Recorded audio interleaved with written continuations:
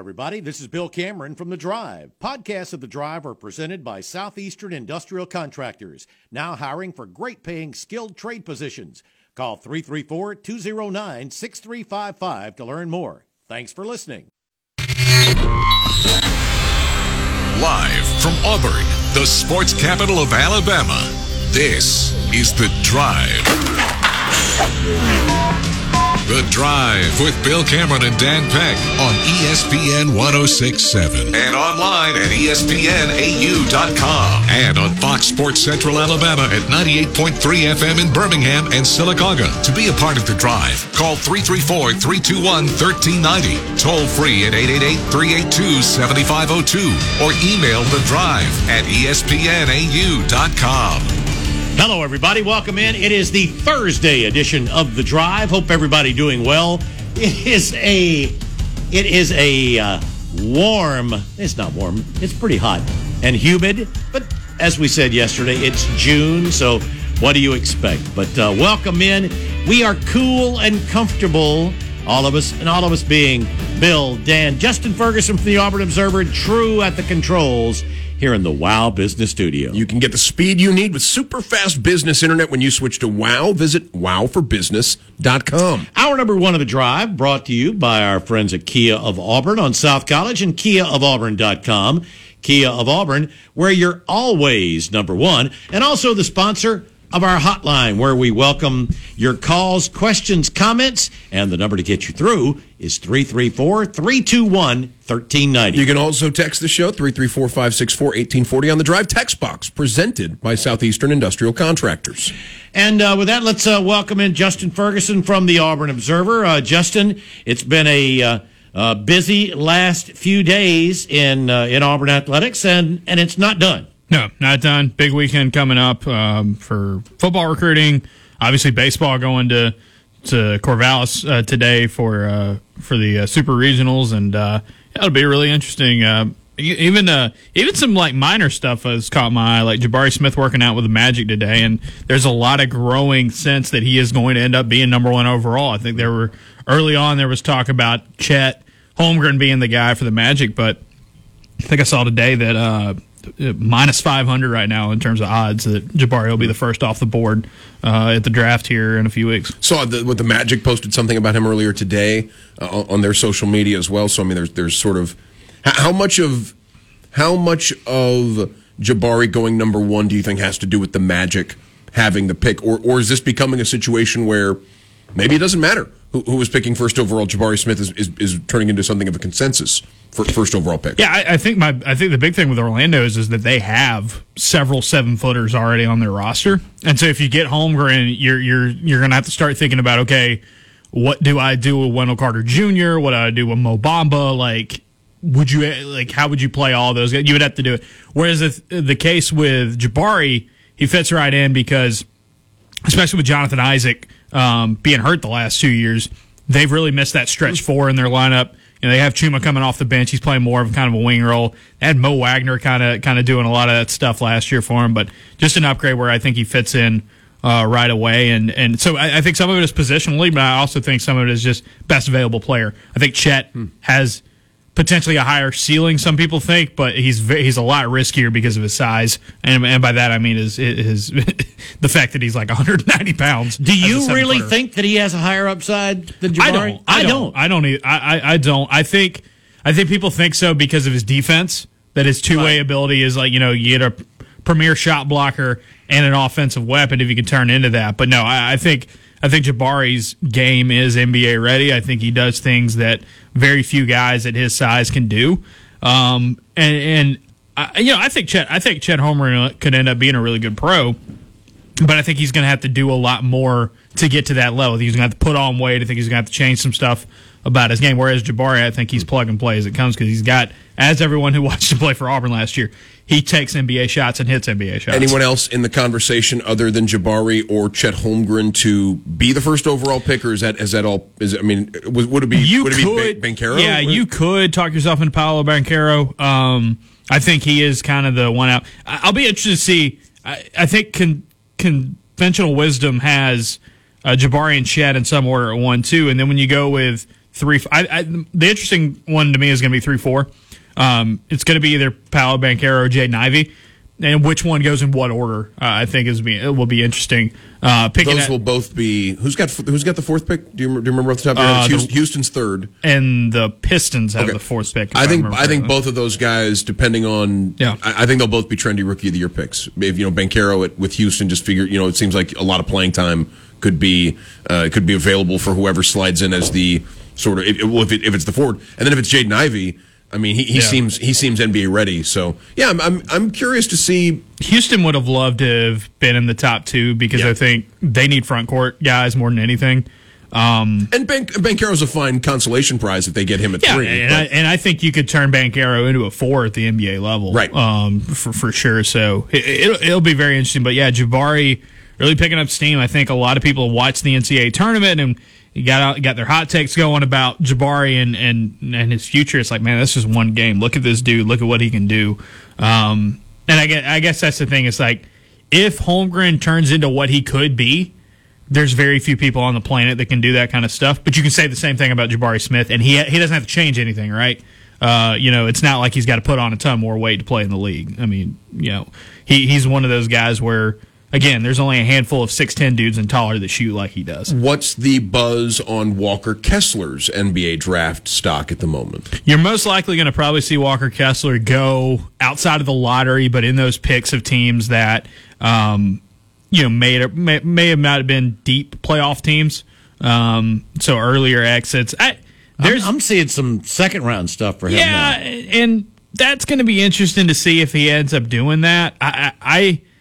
I think he's a good enough center. He's not in the top tier of centers in this class. He's not Holmgren. He's not the kid from Arizona. He's not in that. He's not in that range. But I think if you're an NBA team that has either a question mark at center or an older guy at center, I think the best case scenario for Kessler is go somewhere where they have a 5-man that they like that might be a little bit older, kind of coming on the end of his deal. And learn behind him. Just go ahead and say it. Walker Kessler, for a bunch of different reasons, feels like a guy that's going to end up being selected by the Celtics late in the draft, and then he's going to learn. I was thinking the Mavericks. The Mavericks scouted Auburn games a ton this year. They were at pretty much every one of them that I can remember. Celtics are loaded with productive college basketball players that went later in the NBA draft than they should have been. Grant Williams. Maybe chief among them. Peyton Pritchard was one of the best point guards in college basketball and fell due to athletic concerns and age. Fell probably further than he should have in the draft. They hit big, obviously, by staying put and getting Jaylen Brown and Jason Tatum where they did. A&M big guy, Robert Williams. Oh yeah, Time Lord. Yeah, Bob Williams. Absolutely. Who blocked Bryce Brown's shoulder. Yeah, if you recall, and just there's a lot of that. And Al Horford maybe fits the description of the big guy you were just talking about as a center that someone like Walker Kessler would benefit from learning behind. Dallas makes a ton of sense because you seem like they don't have that big man of the future locked up. And the thing about them this year was their interior defense could kind of hold them back a little bit. How about this one? Are DeAndre Ayton's days numbered in Phoenix? And if so. What would they want to do? Because he doesn't seem like. I mean, that I don't know how you pay. I don't know how you pay him. That relationship seems broken. Right? I mean, they didn't play him in the elimination game, but not because he wasn't available. Because the coach decided they were better off with him on the bench. And so, I mean, when that's how you're used in an elimination game, it's hard to turn around and say, well, pay me like a maximum contract player. And in the it's NBA. so hard because you're about to pay Chris Paul $40 million. And Devin Booker's not going anywhere. And Devin Booker's going to get Devin Booker's got a giant deal. And they've drafted well enough that they feel good about some of their role players and what they need to do. So I could see. For sure. I mean, trading for Michael Bridges was one of the best moves anybody's made over the last few years. Letting Ayton walk and replacing him with cheaper pieces, with a cheap center, maybe including Walker Kessler is that's a potential. The thing that people are going to kind of look at with Kessler, and the thing that might scare people off from a first round or like a higher first round pick with him, is his offense. It's like, okay, can he do more than just be a rim runner and a dunker? I think he's going to be able to develop some of that shot. I think he's young, and that's the thing that I think some people are talking about with Kessler and some of these guys that have gone to the league. It's like, you're not a finished product. You're nowhere near a finished product by the time you get to the NBA. So I think he can develop some of that shot. But yeah, if you can find a team that has the shooters and the weapons around him and say, hey buddy, we need you to be, I think a great example is what Clint Capella did for the Rockets for forever, where it's just, you're big, you're going to rebound, you're going to block shots for us, and you're going to run the floor. Trae Young's got he's got Capella now too. Yeah, he's got Capella, but yeah, I mean, John Collins, I think, is kind of the other thing. But the thing with Kessler, though, is that he's such an elite defender. And if he can tap out his defensive ability, I mean, just a defense-first rim protector, and you surround him with shooters, or if you already have shooters and just well-established, like, he could be the missing piece for a team. And I'm not saying, like, be a starter, first couple of years in the NBA, but by the time you get to that second contract, people are looking at him as like, yeah, this might be a guy who can be I think of him like, kind of like how Kevon Looney had a really good run in these playoffs for the Warriors. Like, you need somebody like that if you are a team that has a ton of shooters and a lot of talent in your backcourt. Pivoting back, since we're doing a basketball segment to start the show, I'm pivoting back to Auburn a little bit and the current Auburn roster rather than the players going into the draft.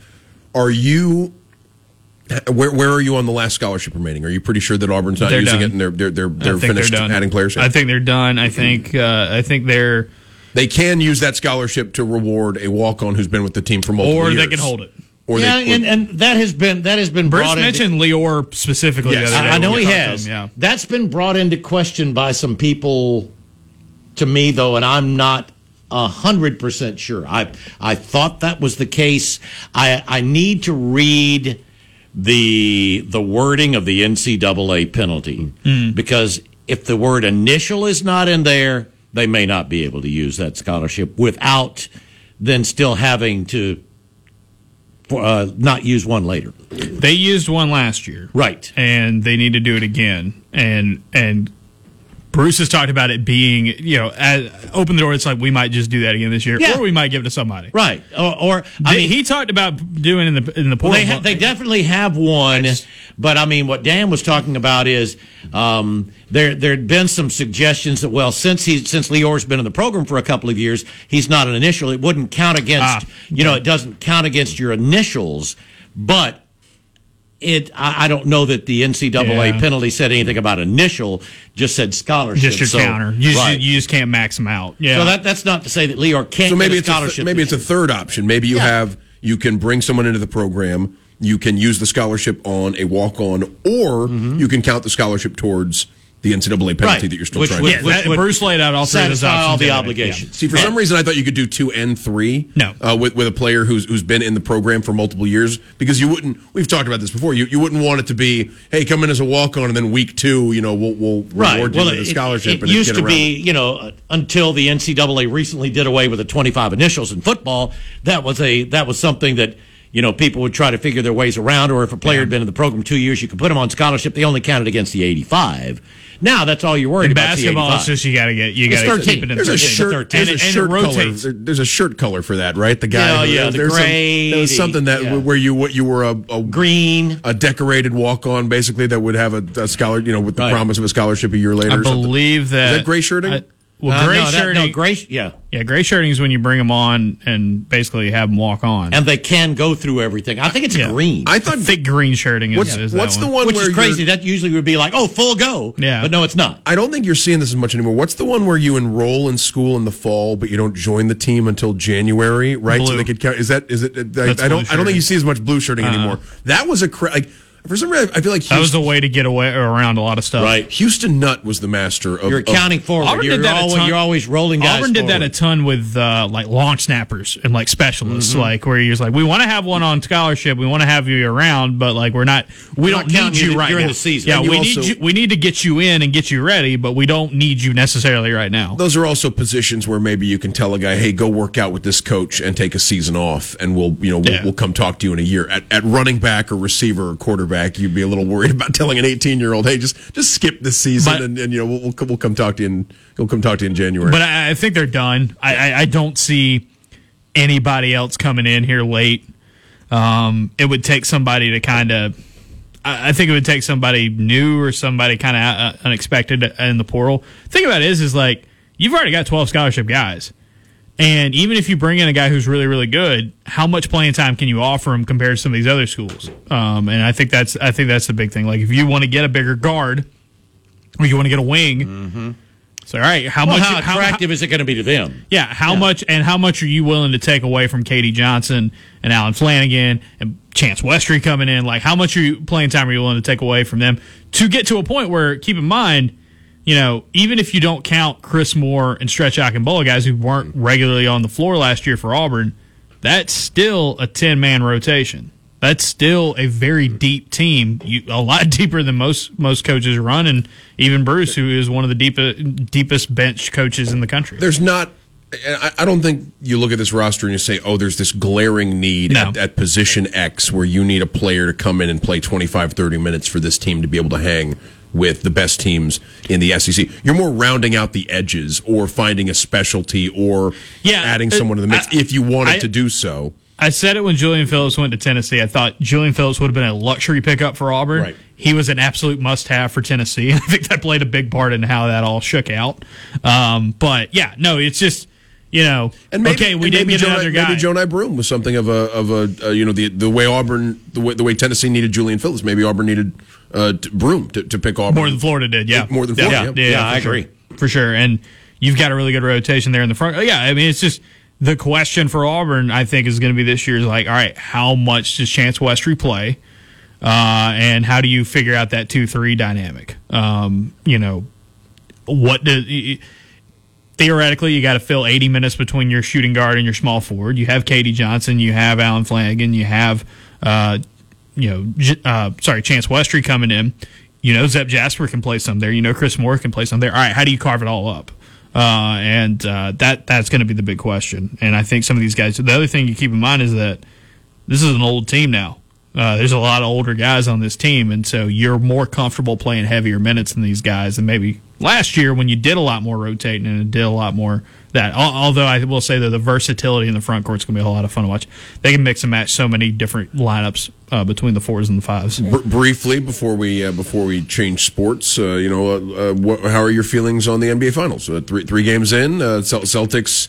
They had to win last night. Had to win last night. The Warriors made it a game towards the end of the third quarter. I mean, your problem is this has been a really bad playoffs for Draymond Green, and last night was probably his worst game that he's played. You can't say what he said at the press conference. We can't tell you how he described his play last night, but you can find it on social media. But it's true, and I tweeted it last night. If you're getting paid just to play defense and take care of the ball, you need to play defense and take care of the ball. Their defense, it's been one of the only times I can remember in a sustained stretch of Warriors basketball when they're better on defense when he's off the floor. And I think that's we can talk about matchups and we can talk about how it works there. I do think this is kind of like the beginning of the end for him in his prime, in his peak.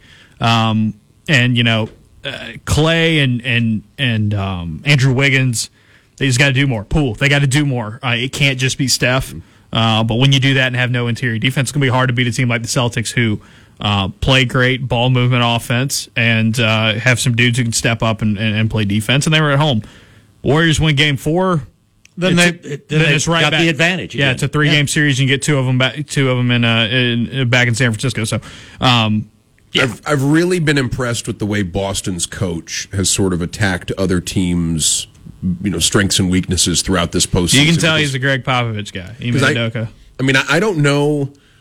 This may be the fourth series in a row where, if I had to be completely honest, I might have taken Boston's opponent's roster. If you're asking me which team I'd rather have, I'd have taken Brooklyn. I'd have taken Milwaukee. I'd have thought about it, but I'd probably take Miami.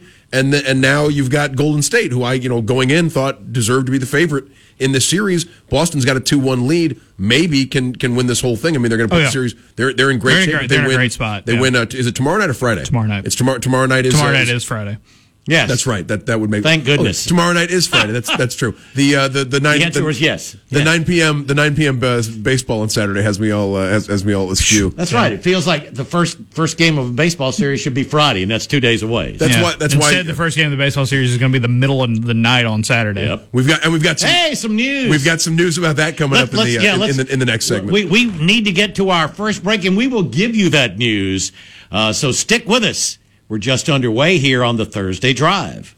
Yes. Let's get back to The Drive. The Drive with Bill Cameron and Dan Peck on ESPN 106.7 and online at ESPNAU.com and on Fox Sports Central Alabama at 98.3 FM in Birmingham and Sylacauga. To be a part of The Drive, call 334-321-1390. Toll free at 888-382-7502 or email The Drive at ESPNAU.com. Welcome back into the Thursday Drive. Bill, Dan, Justin Ferguson from the Auburn Observer. And Justin, before we jump into what we've got going on here, let us know what all you have going on there at the Observer and what's coming up. Yeah, so this week at the Observer, I did a story on. Here's a little note. I don't know how many people know this, but Auburn is set this year to have more scholarship players from the state of Louisiana than they've had on any other team in its history. Went back and dug talking football. In football, including for some reason and I didn't count him in my initial thing because it still counts without him. But apparently Camden Brown is being listed from Louisiana now, even though Auburn got him from. Were they displaced? Was the family displaced a few years ago? I believe that's correct. I think so. His dad played at ULM. Yeah. He got a lot of ties there. But anyway. Auburn has, the thing is, Auburn has more Louisiana ties on their staff. Exactly. They're taking advantage of it. It's such a great place to recruit. Like, we talked about how, in the last couple of years, getting into Texas a lot more. Louisiana's a great spot. Well, Nick Saban and Alabama have been going in and getting player after player from Louisiana. Yeah, and so if Auburn can kind of keep tapping into it, it's a pretty good spot. I did a story on Katie Johnson this week that a lot of people liked, and had a podcast today with our buddy Bennett Durando where we broke down the baseball series. We had to call in an expert from the bullpen to help us out with some baseball, and then mailbag tomorrow and podcast over the weekend. So a lot of stuff at AuburnObserver.com. Met your expert along with Adam Cole earlier in the week. So it was. I thought you were talking about my brother. No, I met him as well. Yeah. But in a separate separate incident downtown, I met the expert in question, Mr. Durando, and Adam Cole, couple of the newer additions to the beat. The two children from Missouri that now cover Auburn. Yes, on the Auburn beat. But great to they're good dudes. Absolutely. So looking forward to listening to the baseball preview. And Bill, we teased a little bit of news. Yeah, right. I'm interested because I don't know what this is. Yeah. So we were talking earlier in the week, and this was on air. He was just musing on the air. On air speculation that with a 9 p.m. Saturday night baseball game, with some pretty high stakes, like somebody should be throwing a watch party or something and especially because it's not nearby. This isn't a game that a lot of folks are going to be going to. It's not like you're taking them away from the stadium. I heard stories today about parents who can't go out there because of how expensive it is. It's ridiculous to try to get out there. The flights are in the 4 digits. It's hard to get a rental car out there right now because you got the NCAA track and field championships are also in Oregon, and you're probably not landing right there anyway. And apparently Oregon State's graduating this weekend, so in Corvallis there's a lot of and there aren't that many hotels anyway in Corvallis, Oregon. So we've got you come out in graduation and something. And you got to fly to either Portland or Salem or whatever. And so if you're not going and you're looking for somewhere to watch the game Saturday night, our buddies at Sky Bar are telling you every TV in the place, top level, bottom level, every TV is going to have the baseball game on. They're going to have the bars open. Obviously, they're going to nice little atmosphere for it. And to help promote it, we're going on the road tomorrow to downtown Auburn, and we're doing the show live from the Sky Bar patio from 4 to 6, promoting the Saturday night baseball watch party this weekend. I believe, and I should confirm this before I say it on the air, but that's never stopped me before. No. I believe they're also going to be open on Sunday night for Game 2. I was told that's in discussion. But what I can guarantee is Game 1 Saturday night, 9 p.m. on ESPN2. Sky Bar's throwing a watch party. They're going to have the TV. They're going to have the game on every TV in the place, and we're going to be doing the drive live on location tomorrow from downtown Auburn. Not the only thing going on downtown. I believe we're also as a station, we're participating. We're sort of the lead in. We're also participating as a station. I know we're going to have the Jambulance down at the Art Walk downtown, the downtown entertainment. The entertainment district is what it becomes there. I mean, which means you can walk around. Yeah, walk around with your drink, which I know is a huge hit for a lot of folks around. Absolutely, it is. Summer night downtown Art Walk. I wanted to get the exact event right. That's presented by the Parks and Recreation Center here in Auburn, and the Ambulance will be there along with a lot of other cool stuff going on downtown. And we're going to be live at Sky Bar tomorrow from 4 to 6, promoting the baseball watch party Saturday night. And we might I don't know, Bill, we might walk around a little bit after the show and see what's going on there at the at the Art Walk since since it's tis the occasion. Mm-hmm. Yeah, so that's fun. So we're looking forward to being on the road tomorrow. It's been a while. That's right. Back out of the studio and when's the last time I did a live show somewhere? Probably at Franklin, but it's been a while. And we'll be back. We'll be back at Franklin soon too. We'll say that on the air to guarantee. We'll speak it into existence. All right, we're a quarter of the way in. We'd love for you to join us on the Kia of Auburn hotline 334-321-1390. Anything on your mind sports wise here on this Thursday edition of The Drive.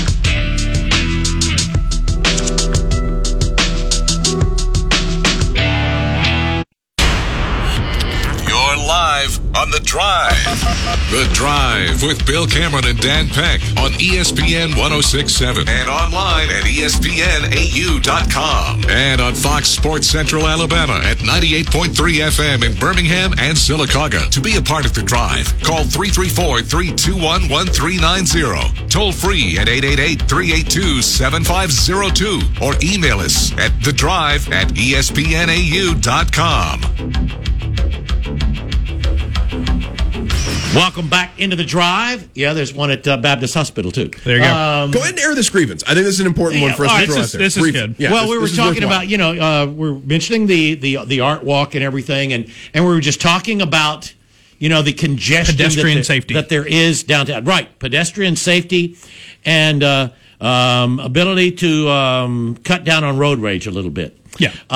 Because it is virtually impossible to drive down Mag from College Street to Donahue or vice versa because of and those roads themselves can get crazy because of the crosswalks that don't have flashing lights, but primarily the 320 West Mag. Right, 320 West Mag is the new development. And I love being able to drive through the Chick-fil-A. I mean, nice. But there is always, if you ever need to go so up and much down, better than the old way when it was just like, there's 20 cars in the middle of the That's right, street. and they're trying to go out and take your order down up and down Mag. But now there's always someone coming out of or going in to that building, and without a light there, my thought when it first got put up was, man, wouldn't it have been nice to have had a skywalk there? Nice.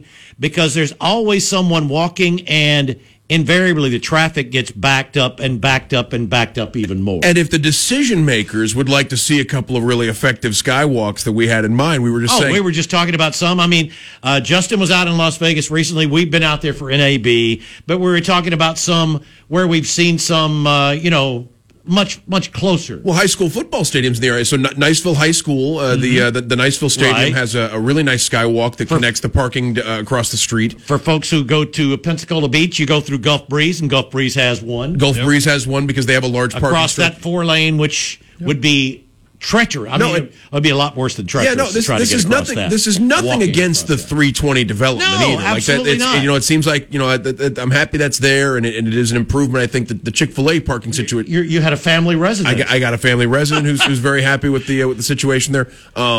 Living above a Chick-fil-A would have been dangerous for me. Yeah, no I struggle with it too. So the like It you just said, could have Justin, bounced me across the street. Yeah. like you said, the Chick-fil-A. I'm going to be bad enough when I'm living next to the Buc-ee's. I'm already going to be in trouble. The Chick-fil-A drive-through situation is better than it was before on West Mag. 100%. But the pedestrian traffic when the students are in town, and even now. And you were talking about the flashing lights thing. The ones on college work. They do. Yeah, like you don't get as much congestion but there's on so college. much more traffic constantly.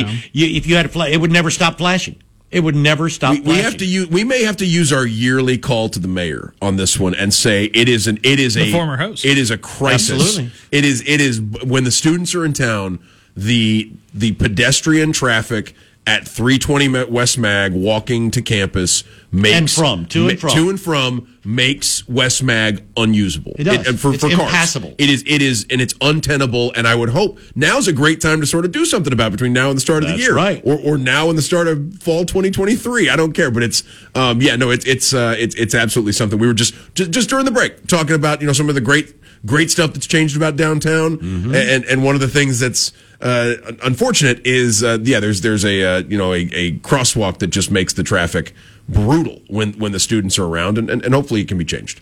Yeah. So otherwise, everybody's doing a great job. Oh, absolutely. Now, what do we want to get to next? All right, what do we? How about I want to ask Justin about the latest edition. Yeah, let's talk a little football. Football. A little football and football recruiting.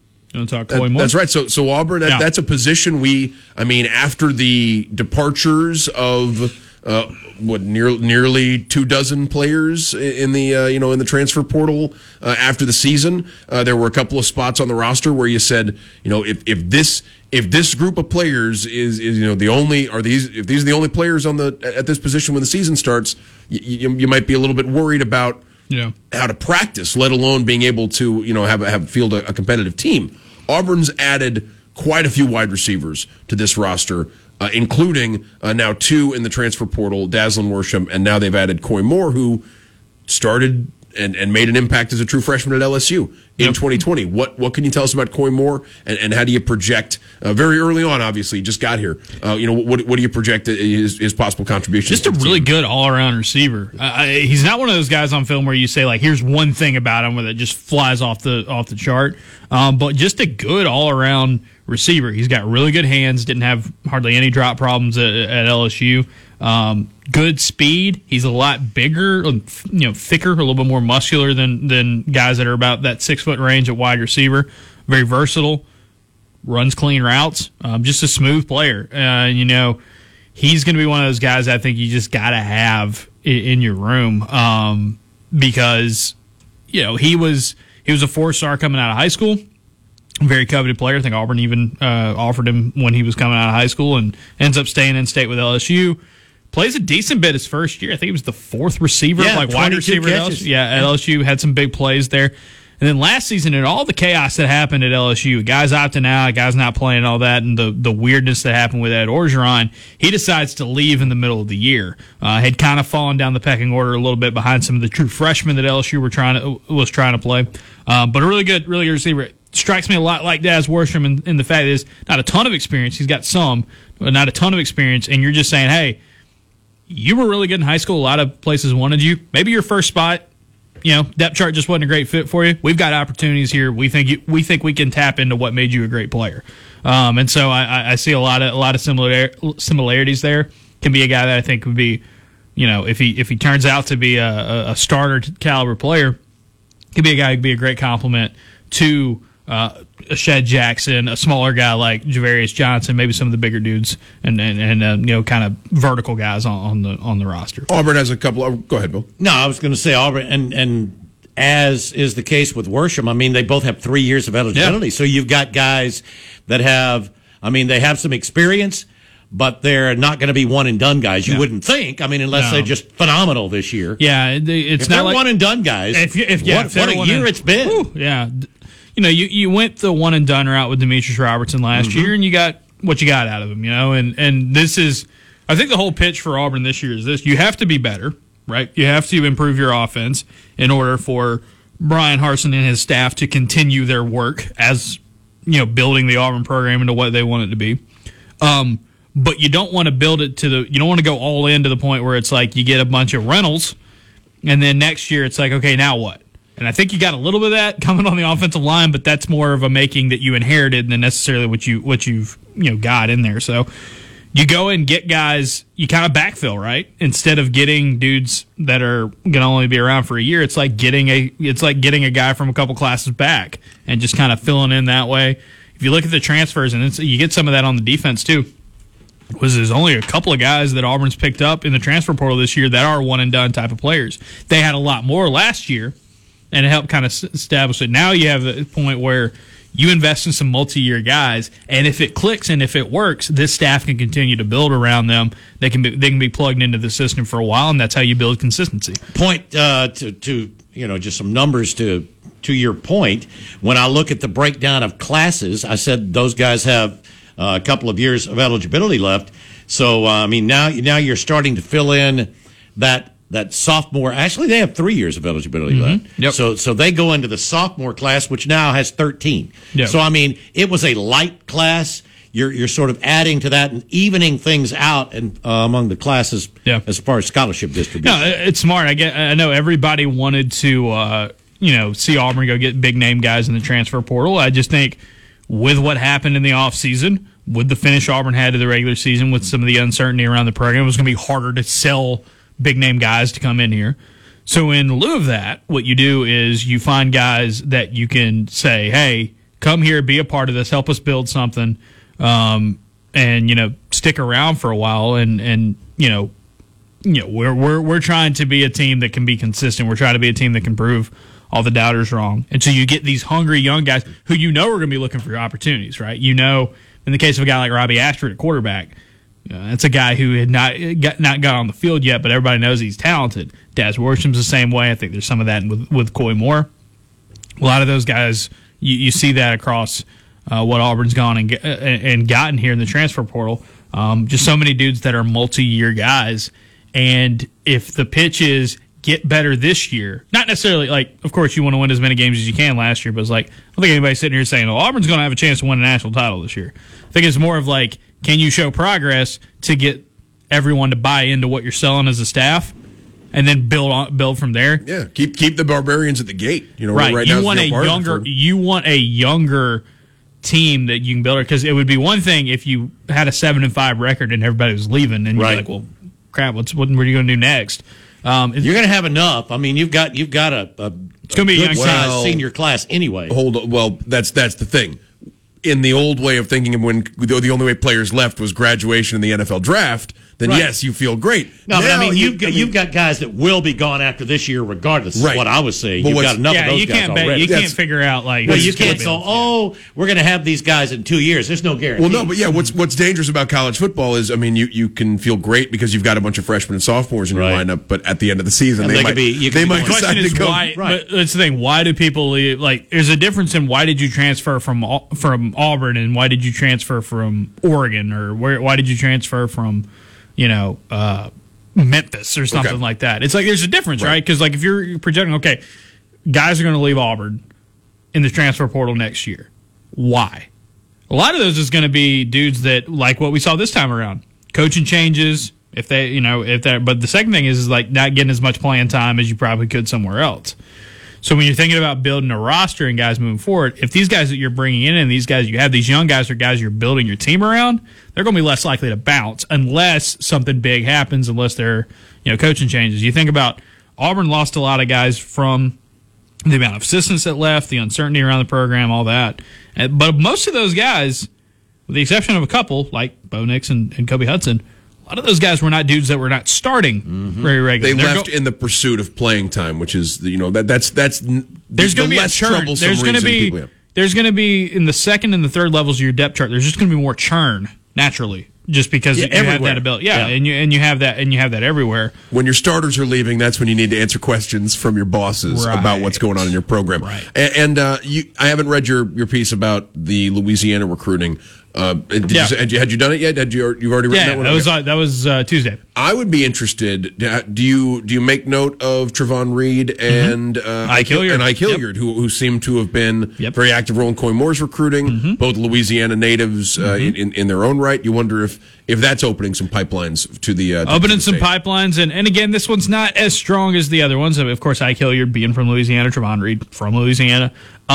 Also want to point out, Auburn's had a little bit of success getting some DBs and defensive players down there. Zach Etheridge had that 1 year at Louisiana, but then when he's at Houston, he recruited the state of Louisiana pretty heavily for the Cougars. He's picked that up. But when you go and you get a guy like Austin Osbury, and you're trying to get his little brother to come on now, it's not stopping. I mean, I think Auburn's got, I would say, on their board right now, their recruiting board right now, they have 2 or 3 guys that they have a really good shot at that are Louisiana natives. And you think about Louisiana natives that have played for Auburn in the past, you can name a few, but they've kind of been like one guy at a time or something like that. This is a collection of guys when you think of all that they've got this year. Obviously, you bring in TJ Finley, but you got Donovan Kaufman. And that's the other thing, too. And the transfer portal opens up another world, right? If you have some dudes that enter the transfer portal, like a Donovan Kaufman who played at Vanderbilt, but was from Louisiana, you can use some of those Louisiana connections. You can try to pair it up like that, because you do that all the time with think about the transfers that Auburn brought in that were all Alabama kids. Well, come on home, come play with your boys again. You can do that when you open things up in Louisiana a little bit more. And again, they know each other. I mean, that's it's a very tight knit group. And the thing with Louisiana, I mean, everybody knows Louisiana is a talent-rich state. Number 1 state in the country for NFL draft picks per capita, and I believe they're number 3 in blue chips per capita over the last decade. It's a talent-rich area. You're fighting everyone in the world for Georgia and Florida recruits. The state of Alabama is just insanely good. Like, I made this point in the story. This is a legendary recruiting class in the state of Alabama this year. It's a really good recruiting class for everybody. It's a lot more closer to what the average recruiting class is in the state of Louisiana each year, even at a small site. Yeah, it is. The way people valued Texas years ago and thought, we make inroads in Texas, that'll pay dividends. And Georgia's become the new one. Georgia's become the new one where everyone has to hit Georgia. And maybe with LSU having fallen, California's fading. With LSU having fallen on hard times over the last 2 seasons, sort of compared to what the standard they'd set for a long time. This is the first time in more than 20 years Auburn can say they have a winning streak over LSU. That's right. People in Louisiana saw Auburn win in that state for the first time in a long time too. So the youngsters don't realize how long it's been. Oh, it's tough because they weren't alive. No, the first time in the lifetime for a lot. I don't. I have no recollection before last year of Auburn winning in Baton Rouge. I mean, it happened when I was 6 years old, and I can't tell you much that happened during that year. I mean, I think my first real memory of Auburn football. I know what they are, and I know when things are good and when they're bad. Is for me was 2002, where it's all the hype. In 2002, 2003, you had all the hype, the magazine covers and all that, and then it kind of didn't work out. But I don't know what happened in the 99 season. I was a small child. So yeah, I mean, for that, if I'm like that, what about all these kids that are actually playing in the game? Yeah. I know Bo made a point of that. He was they've never done it since I was alive. Ron Dane won the Heisman Trophy in 1999. So that's crazy. If you don't have a recollection of Ron Dane's college football career, you probably don't remember Auburn's Just think of this academic year. All right, so Auburn wins at Baton Rouge for the first time since '99. Auburn baseball wins a home regional for the first time since '99. Yeah. Play the Prince. And first outright SEC basketball title since 99-2000. Now that's pretty interesting. How about that? Yeah. Story idea for old Justin Ferguson. There you go. What happened? Are we reliving? Does that mean Y2K? What happened in those 23 years? Go back and watch. Why not? Go back and watch the '99 Video Music Awards and see if there was some reason why. It's weird though, because I vaguely remember Y2K. I remember people my grandparents in Florida that kind of freaked out about it.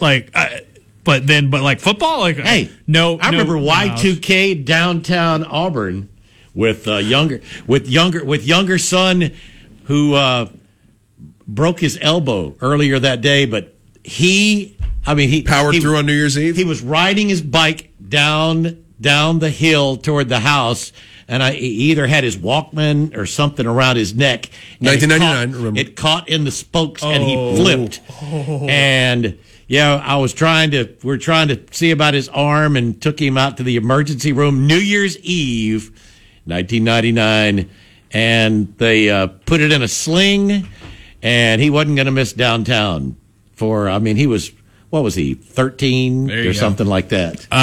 13.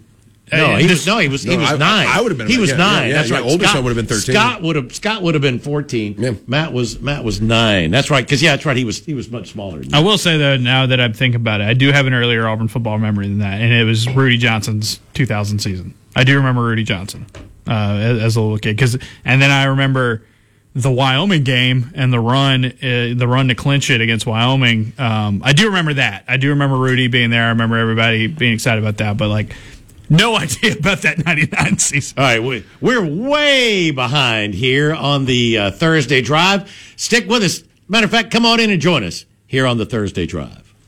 The Drive continues. The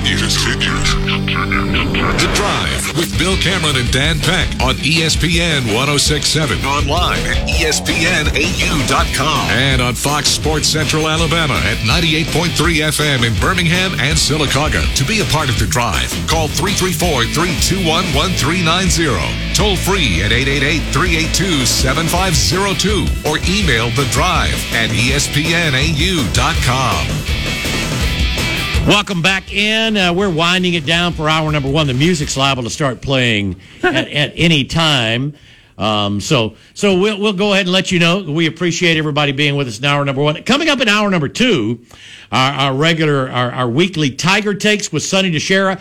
We didn't get a chance to speak with him because Auburn was practicing yesterday. Hollywood DeShera, too big for us. Well, I don't know that. That's not what happened. That's not what happened. He had an unbelievable series, didn't he? I mean, and he's just back right at that 400 mark, just under the 400 mark.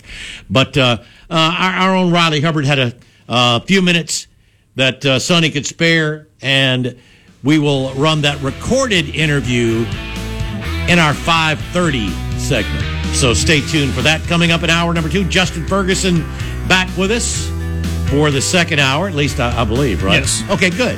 We were going to lock the door just in case. So we'd love for you to join in. We're halfway done here on the Thursday Drive.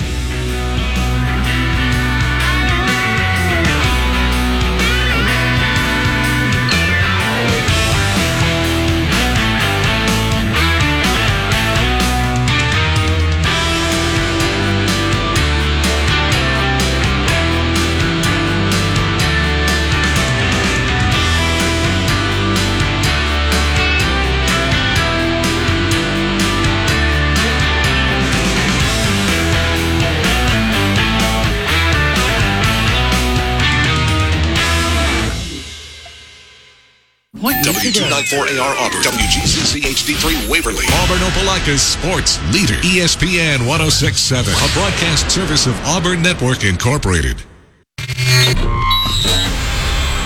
Live from Auburn, the sports capital of Alabama, this is The Drive. The Drive with Bill Cameron and Dan Peck on ESPN 106.7 and online at ESPNAU.com and on Fox Sports Central Alabama at 98.3 FM in Birmingham and Sylacauga. To be a part of The Drive, call 334-321-1390, toll free at 888-382-7502, or email The Drive at ESPNAU.com.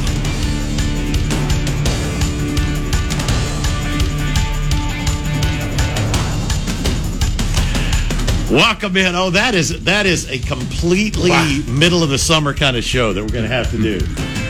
I mean, we're talking. It has nothing to do with sports, but if it gets super slow, like we've been flooded with calls today. No, but I mean, if there's nothing going on, we can get into the most freak accidents that you've ever been involved with, because we know you made it. If you're there to talk about it, we'll do the Battle Scar show. Oh, unbelievable! Yeah, get Scott to show you the one on his back sometime. 334-321-1390. 321-1390. That's the Kia of Auburn hotline. Kia of Auburn, where you're always number one. We'd love for you to join in. Bill, Dan, Justin Ferguson from the Auburn Observer, Drew at the controls here in hour number 2 from the WOW Business Studio. You can get the speed you need with super fast business internet when you switch to WOW. Visit wowforbusiness.com. And hour number 2 of The Drive, brought to you by the good folks at the Orthopedic Clinic, East Alabama's go-to center for orthopedic care, with locations at Auburn and Opelika. On the web at orthoclinic.com. We mentioned the phone number. You can also text us. That's right. You can text the show 334-564-1840 on the Drive text box, presented by Southeastern Industrial Contractors. Southeastern Industrial Contractors, also the sponsor of our podcast. You can catch podcasts of The Drive wherever you listen to podcasts. Search for The Drive with Bill Cameron on your favorite podcasting platform. Go to aunetwork.com. Use the podcast center. Use the ESPN 1067 app. Lots of different ways to catch the show if you don't hear it live. Couple of things to let you know about. One is yesterday we didn't have our Tiger Takes interview with Auburn first baseman Sonny DeShera. Of course, the co-SEC Player of the Year and the SEC leader in batting average, walks, on-base percentage. I mean, it goes on and had the kind of series that would normally get you regional MVP when you go 9 for 15, walk it was either 6 or 8 times, couple of homers and 6 RBIs in Auburn's 3-game sweep. But he still wasn't the MVP. That's the kind of offensive weekend it was for Auburn. The all-tournament team is... It was like 80% Auburn, with 3 UCLA players. Right. It's Auburn and then a UCLA pitcher who didn't face Auburn, who, the UCLA pitcher who got to play against one of the other teams in the regional, and then a couple of UCLA players that had decent weekends at the plate, including Kyle Karros, who I almost, Justin, I was... You almost drafted? Well, no, not the Eric Karros might have been a hot property back in the back in the day in the Greystone. I was joking with Riley Hubbard at the ballpark. I'd commandeered Bill Cameron's seats, and I was joking about telling Riley see if he can get one of the guys to hit me a foul ball. And Riley was looking at the angle, saying, "Nah, I don't think it's going to happen. Doesn't seem like they travel over." A lot come our way. And sure enough, Kyle Karros, third inning, gets one like just a couple feet. Just a couple feet over my head, but I came close to. He hit some over your head. Yeah, that's tough. Yeah, it was. Well, when you're seated though, it's tough. Tough to run up a few rows. And Bill's got good seats, so I mean these are pretty close to the pretty close. I'm just saying how tall you are. That's true. No, I gave it the old college tribe, but I was a big Eric Karros fan growing up. He was one of the Dodgers that I liked on that on those. He was one of the many rookies of the year. They had 4 or 5 Dodgers kept having 4 or 5 players year after year. 4 or 5 Dodgers in the 90s won rookie of the year in a row, and Eric Karros was one of them. Now his son is the third baseman for UCLA. Nearly got that foul ball, but Kyle was on the all tournament team. Right. One of the few non-Auburn players picked for that award. When you win a regional, you sweep it and you outscore your opponents by 33. Yeah, it's kind of hard for anybody else to get a lot of love. Well, they shouldn't. All right, but an interview with Sonny DeShera coming up at around 5:35 or so this afternoon. Our own Riley Hubbard was able to get him for a few minutes. They were practicing yesterday, and they're on their way to Corvallis today. And speaking of baseball, if you're looking for somewhere to watch the games this weekend, and I have received confirmation from management,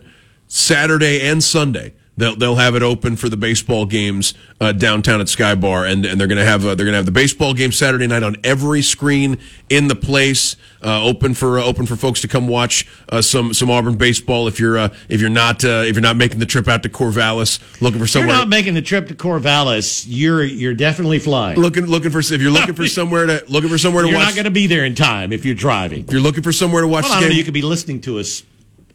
That's right. Absolutely. But if you're looking for somewhere to watch the game Saturday night, Sky Bar is going to have it on every TV. And tomorrow we're going to do the show live from downtown to promote the Sky Bar Watch. Sky Bar Watch parties this weekend for the Auburn baseball team up in Super Regionals as they're one step away. got to overcome a good Oregon State team. But if Auburn can win the series this weekend, they're headed to the College World Series for the second time since 2019. Yeah, so those are some of the things going on. We'd love for you to join in. Give us a call. Talk about anything you want sports wise. We talked a good bit about basketball with the draft, Jabari Smith, the NBA Finals early on. Talked a good bit of about the addition of Coy Moore. Now, Justin, since. Well, I guess along with Coy Moore, Auburn had other official visitors in last weekend. Going to have at least a half dozen, it appears, official visitors coming in this weekend as well. This feels like a really big time recruiting wise. This month is it's important because you want to try to get the ball rolling on the classes of 2023, 2024. Do you get the sense that Auburn is done with adding players to the 2022 roster? Or do you think if there was someone in the transfer, do you think there's a position where they're still looking like they'd like to add a player before they break camp for the fall? They added, if I remember, I think it was Demetrius Robertson was a very late addition to the team last year. So it wouldn't surprise me if they were still looking. I just wonder where, nothing really stands out to me. Maybe the edge, if they can find someone, that sounds like they're moving Joko over there though. That's, we wondered if maybe they'd try to address it internally and find, situational I still think it would be very helpful to get somebody else at edge if you could get them. But yeah, that's the one that kind of stands out to me more than anything else. And I speculated before, and there's a downside to this idea too. So I'm not saying it's the right move. Is your need for someone to provide snaps at edge on top of the guys that you've already got? You need depth in case somebody gets hurt. Is your need so? You need more than three for sure, right? Yeah. But is it? And looks like Joko is going to be that fourth guy. Is it so? Is okay? Go ahead. Well, my question is it so pressing that you would bring in someone who that's the only way they'd get to the SEC, or that's the only way they'd get to the bowl subdivision, is because you need an edge so badly that you're willing? Yes. Like I just wonder if that's where you need somebody. And at that point, do you start looking at? I don't know, the leftovers from the 2022 class? Is that when you kick the tires on the junior college ranks again? Like those. I would think you'd go more likely for a guy that they tried that guy from UCLA. Yeah, a guy that's got a year or two. Not necessarily a project that couldn't play this year. What good's that going to do you? Yeah, and you've got a lot of edge guys in this recruiting class that you're going after. So it's not like you need a guy to build for the future around necessarily. Right. But you just need depth, because if anything happens to Derek Hall or Eku Leota, you're down to inexperience. I mean, whether it is Dylan Brooks or if you're moving Joko Willis over there, it's just guys who haven't had to play there. You say, boy, Auburn's lucky. And if Derek Hall has a great season, then, in fact, Auburn is extremely fortunate that he decided to come back for another year of college football instead of going to the NFL draft. Yep. At the same time, had Derek Hall decided to start his NFL career, you could sell playing time in the transfer portal to a lot of to edges that are, that would come in and maybe want to compete. You'd much rather have the All-SEC guy come But you have the All-SEC player, and maybe because of that, you have to hold your breath a little bit regarding the depth behind him. But no, you're right. You'd probably rather have the All-SEC player than a bunch of magic beans that could one day turn into an All-SEC player, but they're not an All-SEC player right now. It's a little bird in hand, right, Bill? I mean, you don't. I mean, it's because you. Well, see, I mean, you need it now. You see the benefit of if not a benefit, but if you see if Derek Hall wasn't on the team, if Derek Hall had gone into the NFL draft, you could sell. Then you bring as many as you can in. Right, and you can sell playing time. And hope that some of them can help you. And you can sell playing time to all of them. Right. You can say, right now with Derek Hall and Eku Leota, you've got two guys that can play, and so do the people you're trying to recruit. So do any potential opponent for playing time. Right. Would know that as well. And so it's you have to hold your breath or get creative or figure out how to address the depth behind him. But I mean, it is ultimately. It's a good problem to have that you have Derek Hall and Eku Leota, and you got to figure out what to do behind them, and it's limiting. Your options are limited because they're so good and they're going to play so much. No, my question was going to be: have you seen Joko? Is he any larger than he had been? He does look a little. He does look because larger. That's something that would concern me about him being strictly or primarily an edge. How did he get those scars? You're such an idiot. No, I think it was. It was Jason Caldwell pointed out recently when they had their all the units go eat dinner at the houses of their position coaches. Joko was with the edges, instead of the inside line. And they said, "No, you're not done eating." Yeah, just keep eating. No, him and Dylan Brooks, because that's the other thing with Dylan Brooks. Dylan Brooks is tall. Dylan Brooks is down from what he came in at. He's a lanky fella. Joko though, when you look at him at linebacker this year. Or last year, and what you saw about him in the spring is he was doing things that edge rushers do. He's blitzing, he's coming off the edge, he's coming right after you. But he was built like Smoke Bundy. Yeah, he's like one of those. He's one of those package guys. You see him in the NFL a really good example of this is what Derwin James was at Florida State, where it's you're just a football player and we'll put you anywhere. But there was that stretch where Florida State was you're our best edge rusher. And the fellow on Clemson who was played I think he ended up in the Lions, right? But he's the fellow on Clemson played every position. He was the linebacker, defensive end. No, you're talking about is it Isaiah something? And he plays for the Cardinals. He's on Isaiah Simmons. He plays for the Cardinals. Right. Yeah, and the thing with him is he's 6'7". Not to draw a comparison to him and Joko Willis. Those Swiss Army knife types of players. And then there's also there's a thought process that Owen Pappo could end up doing something like that at the next level, where it's just you might be a safety, you might be an inside linebacker, you might be a guy we put you in a speed position. I wonder. I mean, using Joko Willis in other spots is intriguing too, because it does seem like they feel okay about their top options at linebacker. Yes. And maybe a linebacker rotation that doesn't include Joko Willis. He was going to be a positional package guy. They had him as the star, which it usually only used them in certain spots. But every time we saw Joko Willis basically play last year, he was either taking somebody's head off on a kick return or blitzing. Right, and he's very good at that. And if you turn someone who's maybe something of an afterthought in your linebacker rotation into an undersized pass rush specialist, right? And might not be a guy who's necessarily again. I don't want to downgrade Joko a lot, but you don't know how he is in pass coverage, you don't know how he is in run fits, but he can pin his ears back and go hit people, and that there's a lot of value to that. It's kind of with what they did with TD Martin. Yeah, this is I'm advocating for Joko Willis to get on the field here when I say if you're diagnosing the linebacker position right now with Cam Riley, Wesley Steiner, Owen Pappo if he's healthy, those three guys getting the overwhelming number of the snaps. If there's something you can find for Joko Willis that helps the defense and utilizes his skill set, that's a net benefit. Now if he's a vital piece at linebacker, also asking him to do something like that is probably stretching things. Well, I mean, if you're at best the fourth linebacker, but you can be the third edge quickly or something. In competition to be the fourth linebacker, right? I mean, there's probably three guys. And yes, I'm saying at best. Yeah. I mean, that's absolutely. And so but you can be a backup immediately, right? And who maybe sees a second teemer immediately, who maybe has packages, for certain, a guy who's always on the field on third and long, things like that. 334-321-1390. We'll get to our first break here of hour number 2. Love for you to join in as we continue here on the Thursday Drive. Time to churn up some more yardage on The Drive. The Drive with Bill Cameron and Dan Peck on ESPN 106.7 and online at ESPNAU.com and on Fox Sports Central Alabama at 98.3 FM in Birmingham and Sylacauga. To be a part of The Drive, call 334-321-1390. Toll free at 888-382-7502 or email The Drive at ESPNAU.com. Welcome back into The Drive here on this Thursday afternoon.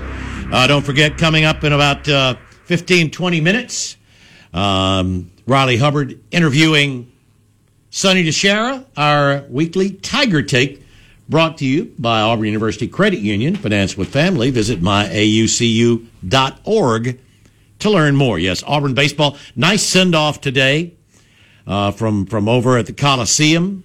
Saw some of the pictures there. I couldn't make it, but a good crowd on the reverse Tiger Walk as the Tigers heading to Corvallis. I think the support around the program has been really something to see these last couple of weeks. I mean, the atmosphere for the last couple of home series was you were there? You were there for that. Phenomenal. This weekend, I got to see the Sunday night game before they called it the Auburn UCLA game, and the atmosphere, despite a 2-hour rain delay. When that game started at around 8:00 on a Sunday night, you had a really full crowd, and a lot of them stayed as long as they could. Pretty good crowd come back on Monday. Too. Absolutely. Oh, yeah, there was. I mean, it was great that they just said, "Come on in, everybody, come in." I didn't see anybody complaining if there was already somebody sitting in their seats, and I thought, nice to say, well, it should have been get there early and maybe you can sit in your seat. But right. I mean, everybody. It was a really good crowd, and everybody just couldn't wait. To try to get there to the end and go ahead and celebrate. And now Auburn baseball is going to be sort of on the other side of that, because it's going to be you're not kidding. Going to be a really good crowd and a lot of Oregon State fans. And like you said, graduation weekend, I think that only stimulates. It's going to be a pretty crowded. You're going to have more alumni, and you're going to have more. You're going to have more proud Oregon State fans in the house. And they're a proud baseball program that hasn't been to a super regional since they won the World Series back in 2018. And the thing with Oregon State is, that's their thing, right? Baseball is their thing, and not to denigrate their football program or basketball program that much. It's their thing. They are the baseball school in the Pac-12. Now, there are some really good baseball schools in the Pac-12 that do other things. But yeah, I would compare them to Mississippi State. Yeah. I would say baseball wise, they're the Mississippi State of the Pac-12, right. And then maybe there are other programs that have more championships or more, they have more prominent, they're glitzier. But this is their thing. That's what they consistently compete in, and the support in the community, for even when the students aren't around, they'll pack that baseball stadium just like the people in Starkville. And a pretty good talent producer too. I mean, Adley Rushman now up with the Orioles, but that's a guy who was a big he was the prospect in baseball. Yeah, he was the Oregon State guy. Was the best player in college baseball when he was there. So, yeah, it's an interesting spot to be in for Auburn for sure. And you could tell though they were dying. A lot of Auburn fans obviously were living and dying on Monday night trying to see if Vanderbilt could pull it off, and they came close. They came close. But when Oregon State pulled that pitcher back out for the end, when they brought Herpy back in, it's like he is great. Like Bennett said on our podcast, it's like pulling Kershaw out there out of the pen, except for it actually worked well. Yeah, well, this is the guy that was his first relief appearance ever. Yeah. First relief appearance ever. And when you're do or die and you can send out your ace out there like that, it's just pull out all the stops. They're not going to be afraid. And now with the game not till Saturday, it shouldn't be a problem. I know there's some people going, well, maybe that will mess him up a little bit, but he didn't throw that many pitches. And maybe limits him if you go to game 3 if he could do that again. Yeah, that might be the thing. But it depends. Nick Madrigal, also a 4th overall pick from Oregon State, and now up in the now up for the Cubs. So a couple on your big team, isn't he? He is. He's currently on the bench. Couple big time baseball. The one guy who all he can do is hit for average was like 210 at one point, and I was like, there was a lot of that. He was hurt for a little bit in too, Major League Baseball. The bats are warming up as the weather is warming up. The bats are warming up. There were an awful lot of really proven major leaguers who couldn't hit anything at all early on. Once again, we're all getting a prayer circle for Brian Hayes to find some power in his bat. Dude can hit the ball really well. The renovation, another prominent former Oregon State player who had a successful major league career.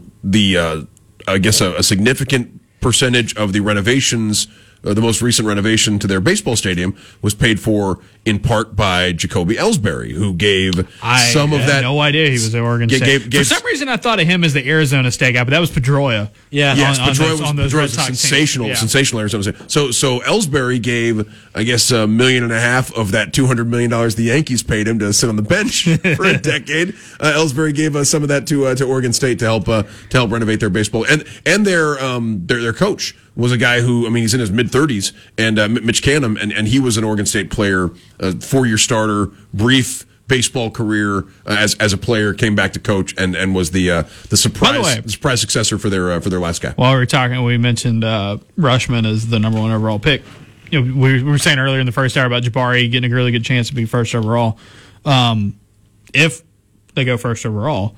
If he goes first overall, Auburn will have had the number 1 in multis in 3. Do you know the other 2? Yeah. There are two others. Dan, do you know the other two? Hold on, the other two schools that have had a baseball, basketball, and football number one overall pick. There's only two. Auburn's trying to become the third. If Jabari Smith is selected by if Jabari Smith goes first it's overall, a really cool collection. Let me think about this. Yeah. So, I don't know. I don't want to work through this on the air and go through. I'm gonna. Is UCLA one of them? UCLA is one. I was going to say UCLA feels like with some of the players they've had, that would be a Troy Aikman, first overall pick from UCLA in the NFL draft. I don't believe UCLA's had another first overall pick in the NFL draft. They had a Heisman Trophy winner, but they didn't have. I think Aikman's the one UCLA first overall pick in football. Is it an SEC school? Yes. The other one? Yes. Is it LSU? Yep. Yeah. How about that, huh? West. Yep. Yeah. LSU with Shaq and Ben Simmons, Jamarcus Russell, yeah. And I think Ben McDonald was number one overall. Mm-hmm. Ben, who's on the SEC Network. I almost went Florida State, but I was thinking, has Florida State had a first overall pick in basketball? And I don't think they've had. Jameis went first overall, and I believe J.D. Drew, maybe? J.D. Drew was the number one pick. Yeah, so I mean, Florida State. Buster was close. Was Buster number one? Okay. I don't think he was the number one. Maybe Posey went first overall. He may have been. I He will was say very high. Florida State has, Posey might have gone especially in the Leonard Hamilton era, Florida State's had a really good track record of getting dudes in the lottery. When they get picked in the lottery, you're like, huh, okay. Yep. So Patrick Williams is a great example. Like, oh yeah, okay, yeah. If you want to use a top 10 pick on it, that's fine. Rookie of the year, right? Patrick Williams just won Rookie of the Year for his rookie season, but was not the first overall pick. So Florida State would get close, but they need a basketball player.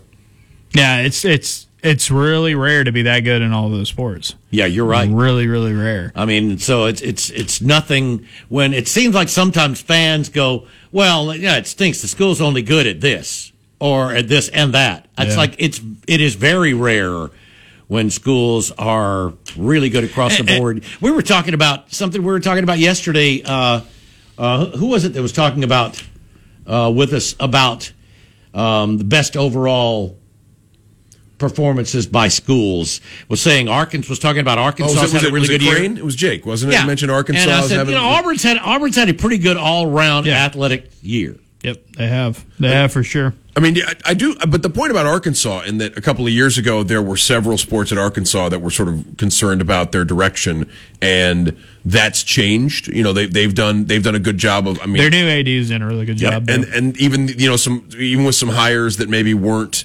considered slam dunks at the time. You know, that have now gone on to be.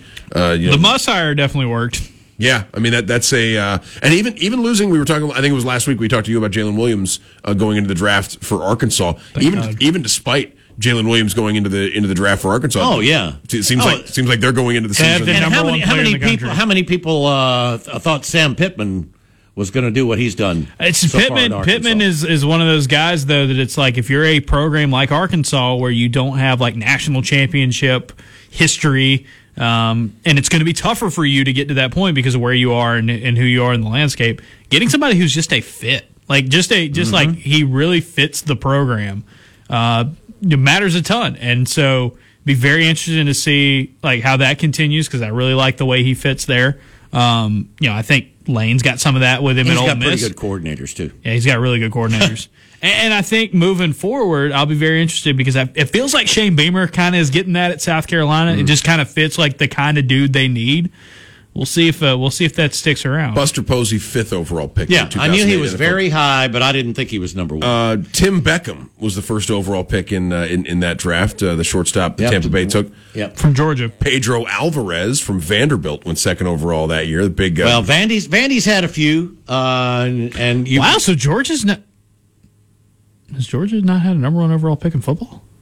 Is that what's holding Georgia back? No, Tim Beckham didn't play Georgia. Oh, okay. Tim Beckham played high school baseball. High school. He's from Georgia. Yeah. Yes, he's as is half of Major League Baseball. Yeah. Right. No, if they're from the United States, most of them played in East Georgia Cobb. or something like that.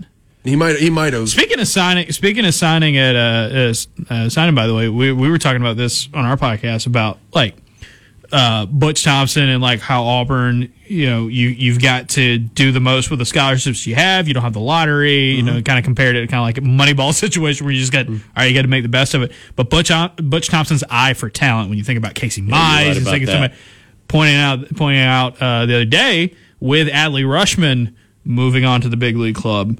And Grayson Rodriguez, I think, is the top prospect in the Orioles system. Gunnar Henderson, former Auburn commitment / signee from Selma, is now, I think, the number 2 prospect in the Orioles system, is just tearing it up right now. So they knew what they were doing with that guy, too. It's just really cool to see kind of how all that's come together. Yeah, really, really exciting to see, and hopefully the baseball run gets to continue. This postseason has been a blast. So they're such a fun team too. Yeah, hopefully get to it. We'll see what happens this weekend. Maybe get to see them in Omaha. Yep, and again, coming up in the next segment, we'll let you hear Riley Hubbard's interview with Sonny DeShera. We may be able to take a call or two before we do that. So stick with us. We're back for the final half hour of the Thursday Drive.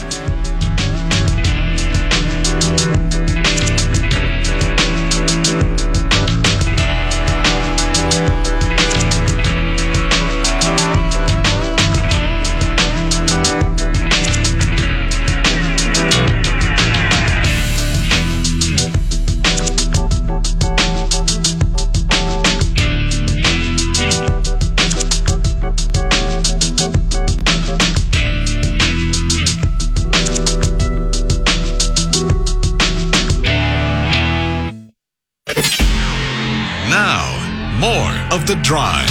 The Drive with Bill Cameron and Dan Peck on ESPN 106.7 and online at ESPNAU.com and on Fox Sports Central Alabama at 98.3 FM in Birmingham and Sylacauga. To be a part of The Drive, call 334-321-1390. Toll free at 888-382-7502 or email The Drive at ESPNAU.com. Welcome back in. Final 25 minutes or so here on the Thursday Drive. Bill, Dan, Justin Ferguson from the Auburn Observer.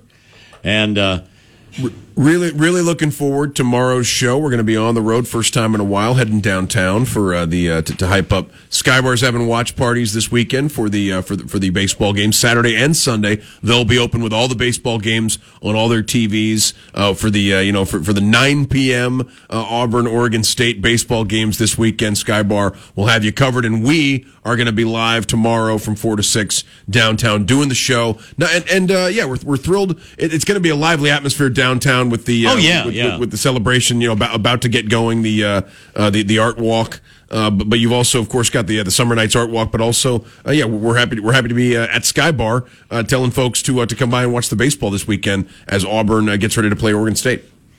And I've had some folks ask, well, what time do I think the game's going to be if there is a game Monday? Of course, your preference would be win Saturday and Sunday, and don't worry about it, and have the team be traveling back on Monday, getting ready to go to Omaha. But if there is a game Monday, it's all going to depend on what happens in the other Saturday-Sunday series if there are no rainouts on the Friday-Saturday-Sunday series. Right. And we also need to know how many games are going to be on Monday. If some of those series that's only what I mean. If there are games all day, it could very well be a late night again. I mean, I don't think they're going to turn around and play a 9 p.m. game on Sunday and then have them play at noon. On Monday. But they could play. Could be 6. They could play an earlier game, which would be more prime time nationally if other teams aren't playing. You're right. Could be a 6 p.m. or 7 p.m. Central start instead of a 9 p.m. start, depending on what the ESPN wants to do with the broadcast window. Of course, that's only if there's a game 3. That's if right. necessary. If the series ends in 2, you're not worried about the game on Monday. But yeah, it remains to be seen what sort of. I would expect a night game, and maybe they go to 9 p.m. instead. I mean, maybe it's not 9 p.m. because it's a weeknight, but I don't know. It may not be much earlier than 8 if it's an evening game. You're right. Again, the guys, some of the names to watch out for Oregon State. Cooper Herpy, the big lefty who is 10-2 with a 2.40 ERA. And, as Jason was saying yesterday, 97 2/3 innings. He struck out 155 and walked 21. That is a ridiculous ratio. Yeah, somebody mentioned. Did somebody mention Clayton Kershaw a little earlier? That's Kershaw kind of strikeout to walk numbers. Just ridiculous. And that's a really high K ratio too. When you're at about 1.5 per inning, almost 15 per 9 innings. It's better than 1.5 per inning. That's wild. Yeah, it is. So I mean, he's the guy. If Auburn could jump on him, and if Auburn can win that ball game, huge. With him getting the start, then it should be downhill from there. But I mean, yes, he is. He's their Saturday starter. He is their ace. But it's not like they don't have hitting. Jason mentioned Jacob Melton, who is he is their second leading hitter at 360. Their leading home run man with 16, leads them in RBIs with 81, and he's 21 for 22 stealing bases. Wow. So, I mean, he's outstanding. But the top four in their order, Justin Boyd leads off. He's batting 366 with 8 homers. Wade Meckler bats second. He's hitting 355. Melton is their, Melton's the cleanup hitter. Garrett Forrester hits third, and he's batting 342 with 8 homers. Then comes Melton, 360 with 16 homers. So a very dangerous top 4 of the order. Sounds like a team that was number 3 in the country. Yeah. They are as advertised. Yeah. They stole over 100 bases. Yes, they may not have hit, Tennessee-like type home runs, but they have 4 players with at least 8 and 1 with 16. Yeah, and I think that's just the thing with Auburn coming in there. From my perspective, I think one of the things that'll help Auburn out this weekend is they prove they can hang or beat anybody in the country with the way they played in the regular season. So this is going to be a fearless Auburn team going into what should be a pretty loud and tough environment in Corvallis.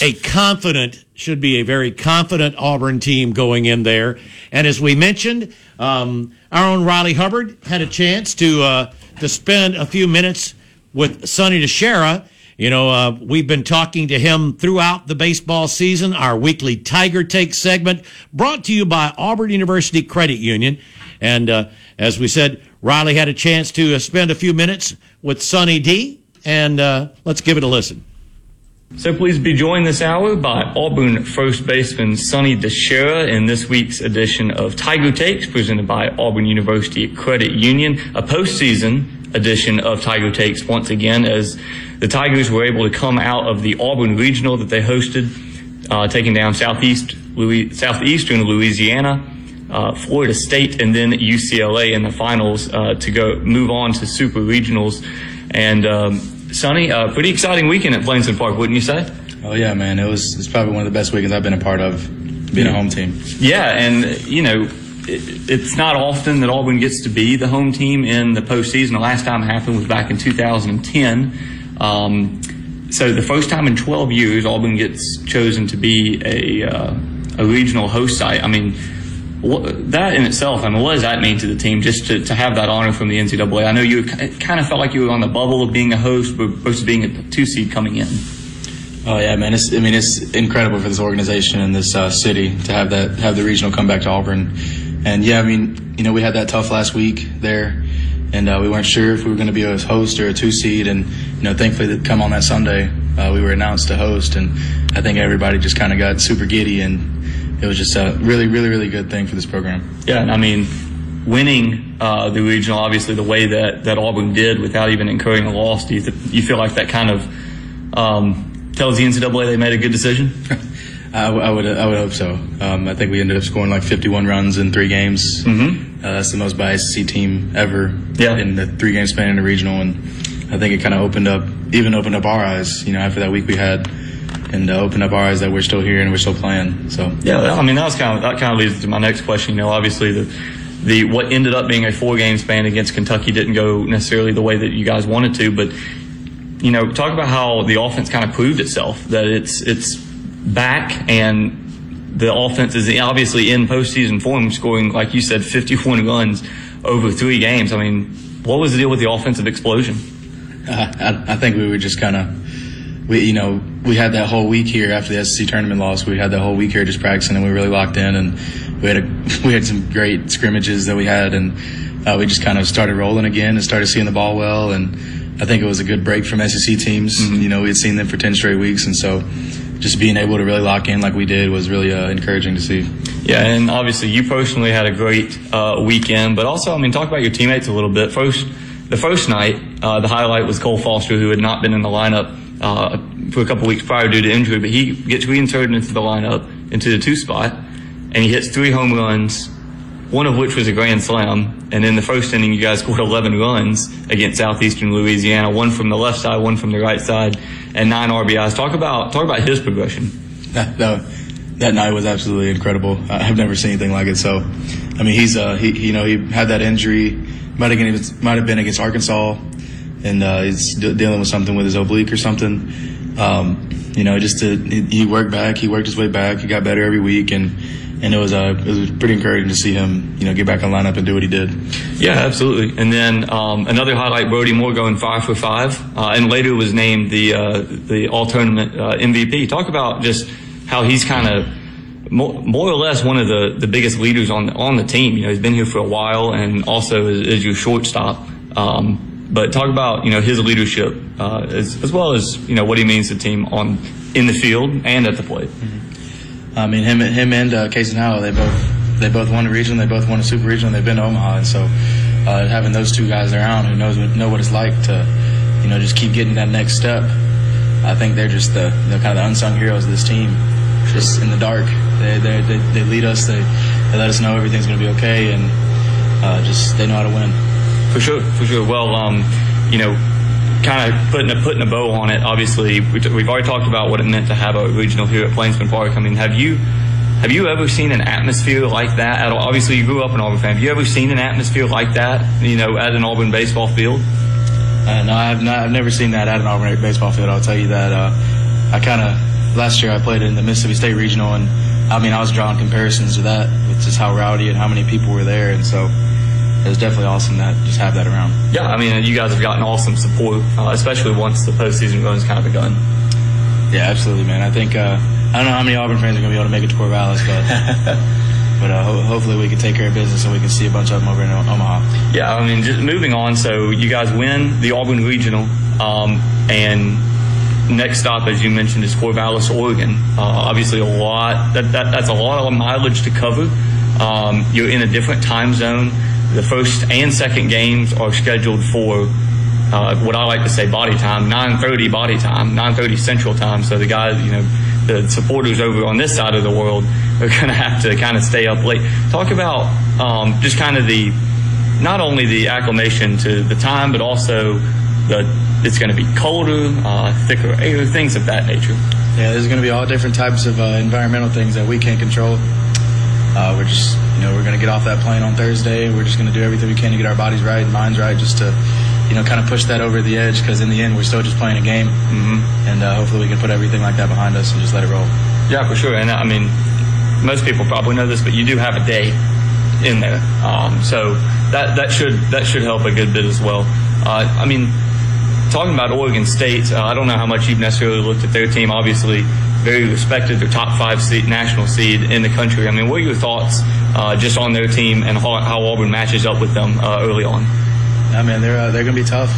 And it doesn't matter really who you play in the Super Regional is going to be tough. So we're just, going to get up there on Thursday night and practice on Friday and just really talk about the team and who they got. And I personally haven't seen much on them.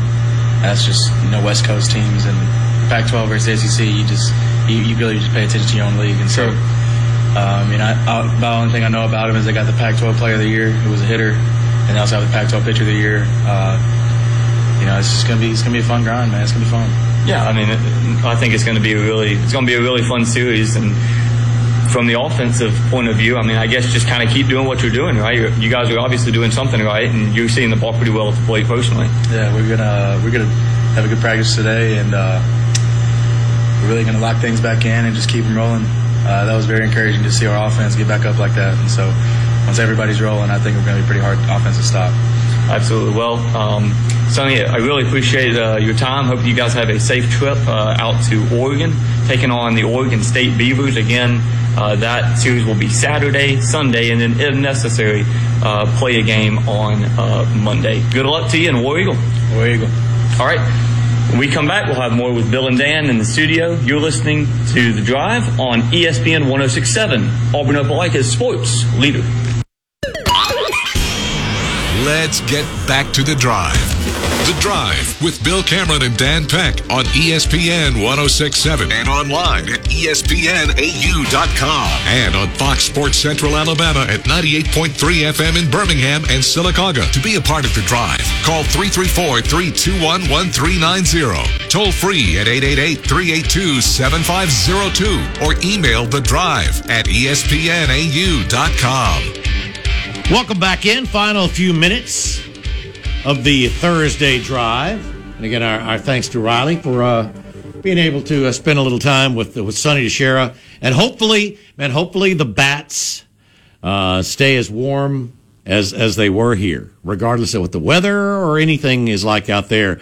Man, that's one of the things. Last week, we were trying to let people know, don't be concerned about a layoff when you haven't been playing well, but this is the time where, man, you want to do whatever you can to keep things going, because you don't see many stretches where a team hits the ball and scores game after game after game. Yeah. No, I think I heard that Butch said after one of the games was like, yeah, we're going to have to win a close one here in the regional. It's like, nah, you're just going to blow the doors off of a third straight opponent. Closest was game 3.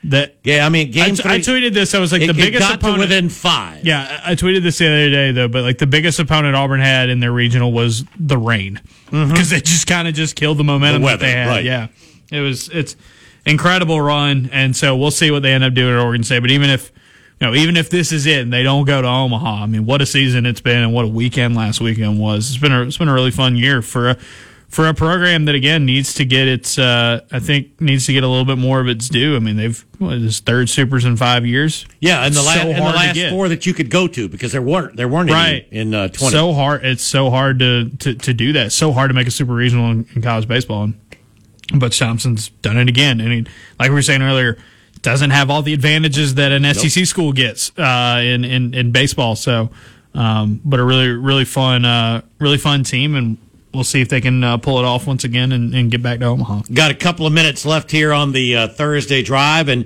this weekend, I mean, we've talked a lot about that going on, baseball going on the other side of the country, a big football recruiting weekend. Yeah, this is, I read this from Christian Clemente, who's now at Auburn Undercover.